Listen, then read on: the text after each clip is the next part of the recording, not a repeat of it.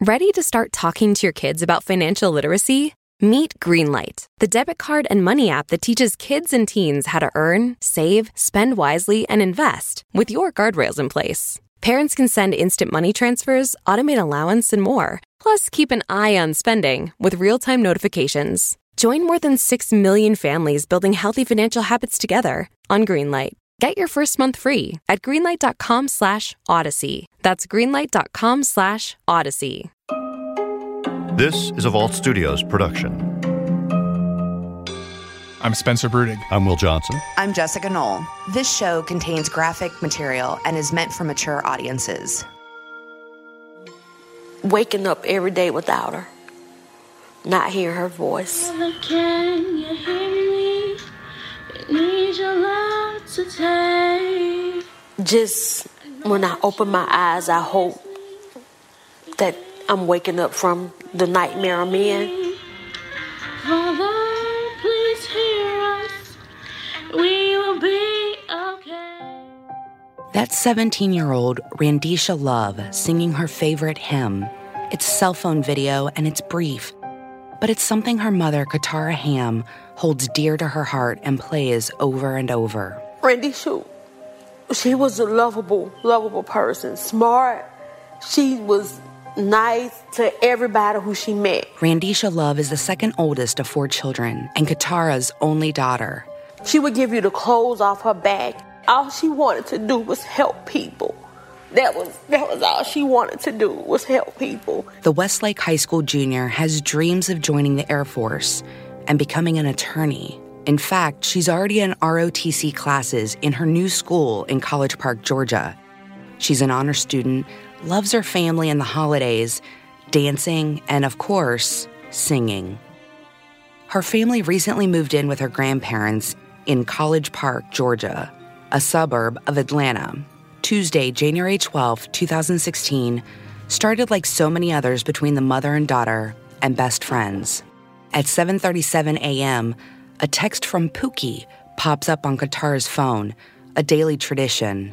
That's her nickname for Randisha, who texted her mom, "I'm on the bus." "Okay, love you, have a great day," her mom typed back, followed by dozens of colorful heart, crown, and kissing emojis, sort of like a secret language her teenage daughter taught her. Randisha responds, "Love you too." At 4:30 that afternoon, Randisha calls her mom to check in after school. We were laughing, and I'm happy that it was a laughing conversation because I had bought her, like I think a burger or something to eat, like when she got out of school the next day.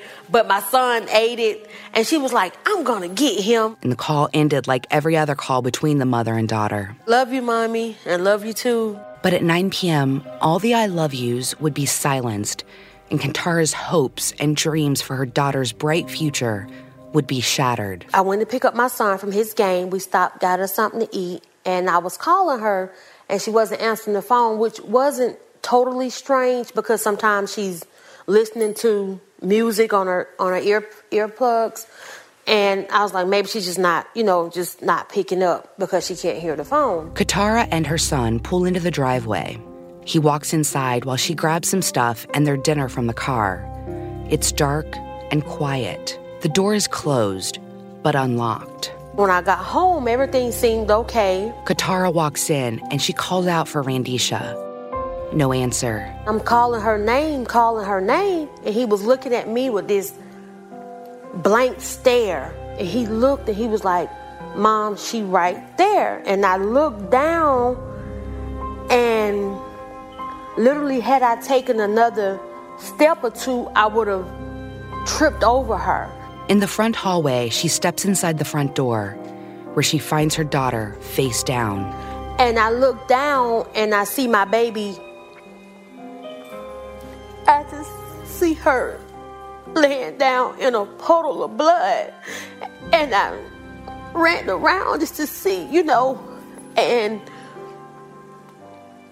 at that point, I don't really remember because I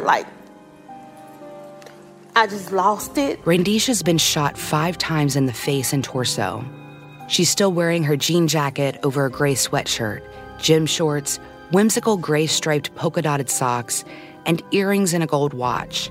nothing seems out of place or missing. My son and I ran out the house because we didn't know if anyone was still in there, or we just didn't know where. It was just like a bad nightmare. Katara frantically calls 911 at a neighbor's house. I don't know, man. The door was unlocked, and we had been calling her, and her phone. Just tell me what you saw so I can start you an ambulance. Ma'am, she was laying on the floor, and I walked, and I saw blood, and I ran out. Okay, but you don't know if she was awake? Ma'am, I called her name, and I ran out. But Randisha's already gone. Was she breathing? Ma'am, no. Okay, but you're not near her now, correct? No, ma'am. The crime scene begins to crowd with police and an ambulance, and the flashing red and blue lights reflect off the top of the tall pine trees just behind the house. The hardest thing for me that night was when I saw the ambulance go in and come back out with an empty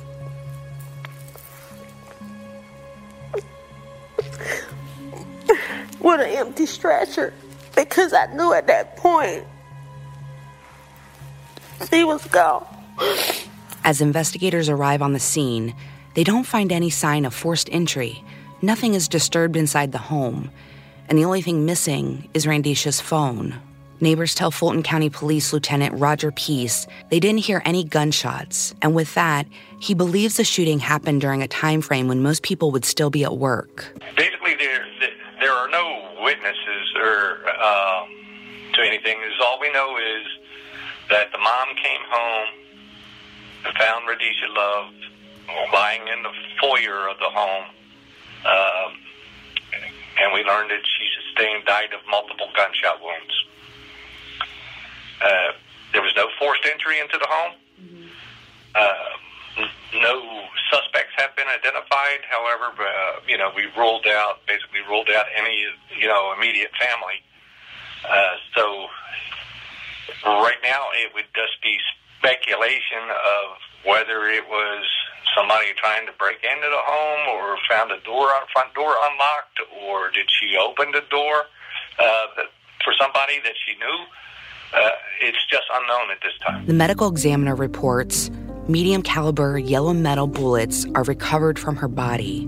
The cause and manner of death isn't the mystery. However, the motive is. This was a kid that we didn't find anyone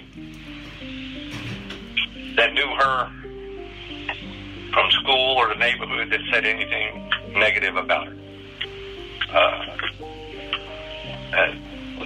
It's a tragedy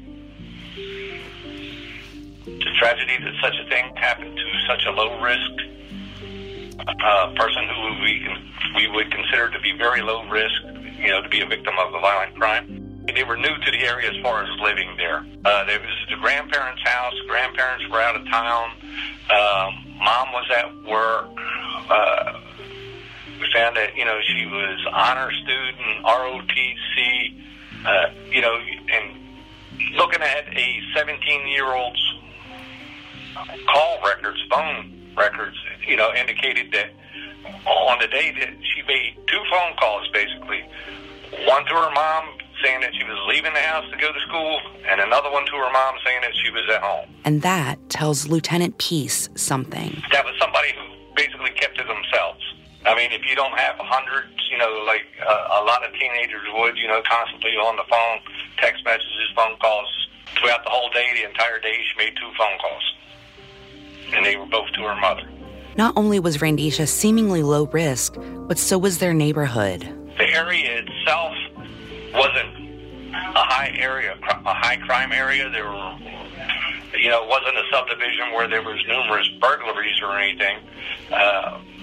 It's basically, it's still unknown what the motive may have been or what transpired. It's either she opened the door for somebody she knew from school or the neighborhood, or it was somebody who gained entrance to the house. Either she didn't lock the front door or she opened the door to let them in. To this day, Katara doesn't have the solace of knowing what happened to her baby in those last moments of her life. I don't know who, I don't know why. I just don't know. For whoever to take her life, especially in the manner of what they did, it was just cruel. It was just so cruel. It was just so cruel. And every day, I cry. Every day. Some days more than others. When I lay down and close my eyes, that's the sight that I see literally every night. That's the sight I see. I have to kind of shake myself, and, some nights I don't sleep because I don't want to close my eyes and see that sight. I know when this person or persons is arrested, it won't bring her back, but to me, she'll rest a little easier. It'll bring me closure. She hopes that her story will save someone else from the same heartbreak. I'm a true, firm believer of God. I've been brought up in the church my whole life, and that's what I was bringing her up to do. My daughter and whoever did this, no matter how I may feel about them, because of the type of person she was, she probably would forgive them. Because that's the type of person that, it's not probably, I know that she will. Because that's the type of person that she was. And, I just want whoever just to know what they did to me. I want her story to save somebody else, because I know, I watch the news, so I watch people, I've seen people get killed, but to actually be a mother of that is, you can't explain it. And I wouldn't want any other mother to feel like this. And if my story could tell the next person before you think about killing somebody, because you don't only kill that person, you take away the life of everybody that was close to that person. I have a very, very large family. My side, as well as my kid's father's side, everybody is hurt. This took something out of everybody. She would say, "You know what, Mommy? I'm gonna, forgive them." And I know that she'll ask me to do the same. And I just know the type of young lady she was. But Katara isn't ready to forgive yet. A part of my heart, to me, is gone. I think I skip a heartbeat every time because I miss her so much. And I don't want to, it's hard for me to breathe because I know she's not. These days, Frandisha's family celebrates her milestones, like her high school graduation and birthday, graveside. It's where they can gather, be with her, and celebrate her life together. But Katara can't help but think about the moments she'll never share with her only daughter. She didn't get a chance to go to her prom. She didn't get a chance to graduate, which she was looking forward to. I didn't get a chance to see my only daughter in her prom dress, and that hurts so bad. It hurts so bad. We had so many things that her and I was looking for in the future, and it's hard on me. It's hard on my kids. It's like my life has completely stopped. But instead of shopping for a prom dress with Frandisha, Katara visits her daughter's grave and talks to her. I miss you so much. It's not easy to face her absence, and the raw emotions boil to the surface with each passing day that her daughter's death remains unsolved.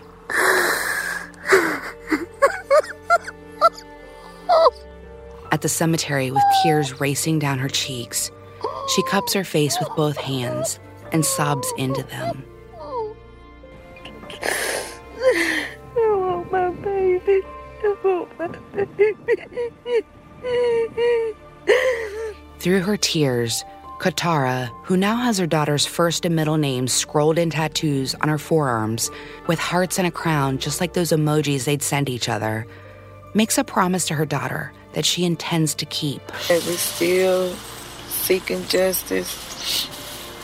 Can't stop, won't stop. Justice for Frandisha Tuesday. We won't stop. till we get it. We got you, Deisha. And when her daughter's killer is caught, she believes she might finally be able to close her eyes and not see her daughter lying dead on the floor. I think I'll be able to see her smile and say, Mama, you did it. You didn't stop. You did it. But one thing Katara cannot bring herself to see is her daughter's name etched forever on a grave. So for now, she visits a patch of grass. Headstones just make it so final, like that's it, that's over.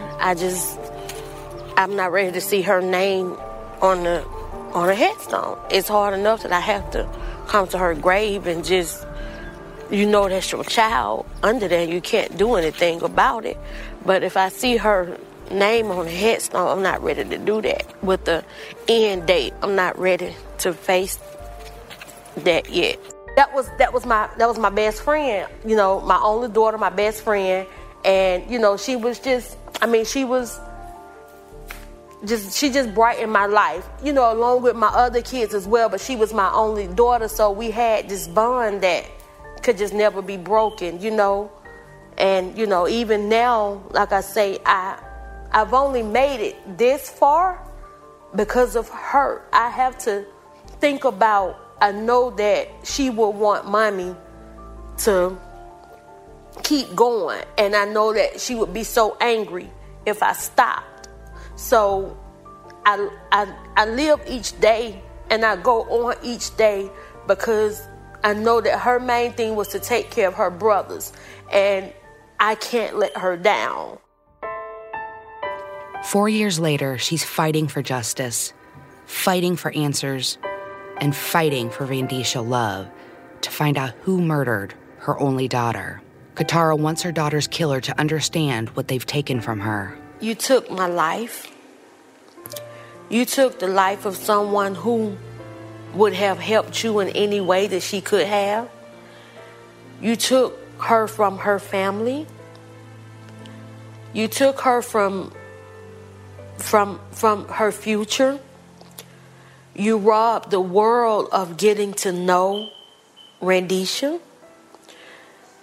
You robbed me of a mom as seeing my daughter have her first child, get married, go to her graduation in her cap and gown. I will never get a chance to see my daughter in her cap and gown. I will never see her in the prom dress that the following week after you took her life, her and I were supposed to go prom dress shopping. You took away someone who just brightened not only my day, but everybody who she went around. You took away my pride and my joy. You took a piece of me away that will never come back. And, if you would just turn yourself in, I know it won't bring her back, but if you would just turn yourself in, it would, it would give me closure. It would just help me to know that you're off the street and you can't harm anybody else. And you really just took my life along with my daughter's life, because I will never, ever, ever be the same again. Never. Want to teach your kids financial literacy, but not sure where to start? Greenlight can help. With Greenlight, parents can keep an eye on kids' spending and saving, while kids and teens use a card of their own to build money confidence. As a parent, you can send instant money transfers, set up chores, automate allowance, and more. It's a convenient way to run your household, customized to your family's needs, and the easy way to raise financially smart kids. Get started with Greenlight today and get your first month free at greenlight.com/Odyssey. All right, thanks to Jessica Knoll for bringing us the story this week. I'm Will Johnson. I'm here with Spencer Brudig. Jessica is actually out now, having brought us that story. Spencer, actually, Jessica covered this story years ago and suggested we bring it to True Crime Chronicles. What really hits me about this one, and I think I'm sure our listeners will pick up on the overwhelming grief of this mother and this family who lost their daughter. Yeah, I think this one is a little different because we were able to talk with Katara, which is Randisha's mother, for so long. And I mean, to even hear her grieving while at her daughter's grave, it's just really particularly devastating. All of the stories we cover are sad. This one really is emotional because of her mother speaking on this case and speaking to us about this.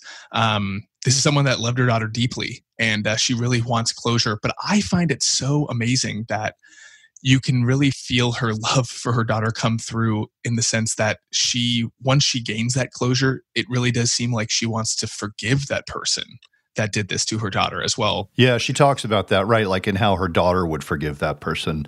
You know, who knows? I can't imagine what that experience is like. And yeah, I agree with you. We do the show for people who listen, you know, week after week. We cover a wide variety of cases that are often really heart-wrenching, than some that are maybe, if I can use the term, lighter, like the Maine Hermit we did many months ago.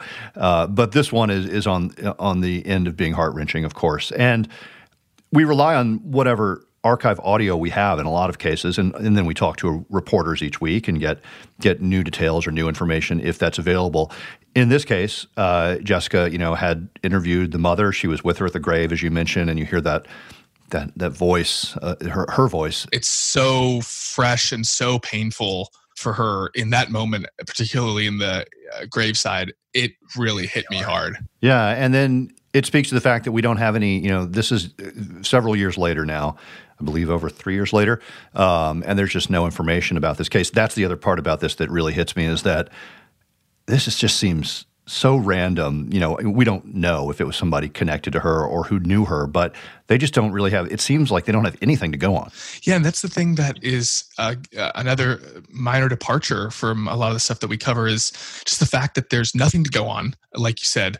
And she checks all the boxes for someone that wouldn't be targeted. It would have to be random, but the fact that she was shot 5 times in the head and chest, that's not a random thing. That's not like you walk in and someone's robbing your place and they, are running out. That someone is really trying to kill that person, which doesn't make any sense. It's so baffling to me.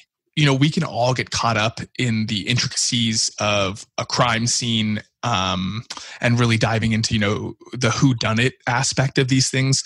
But this case really shows off the people that get left behind. All of the victims of these terrible crimes that we cover, they all leave friends and family members that they themselves won't live their life to the fullest because they've lost their loved one.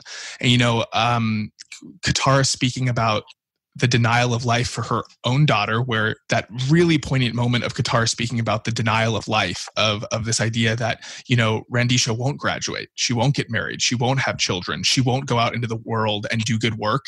But her mother and Randisha's brother won't get to experience those joys of watching her daughter grow up into the future. And that is just so sad.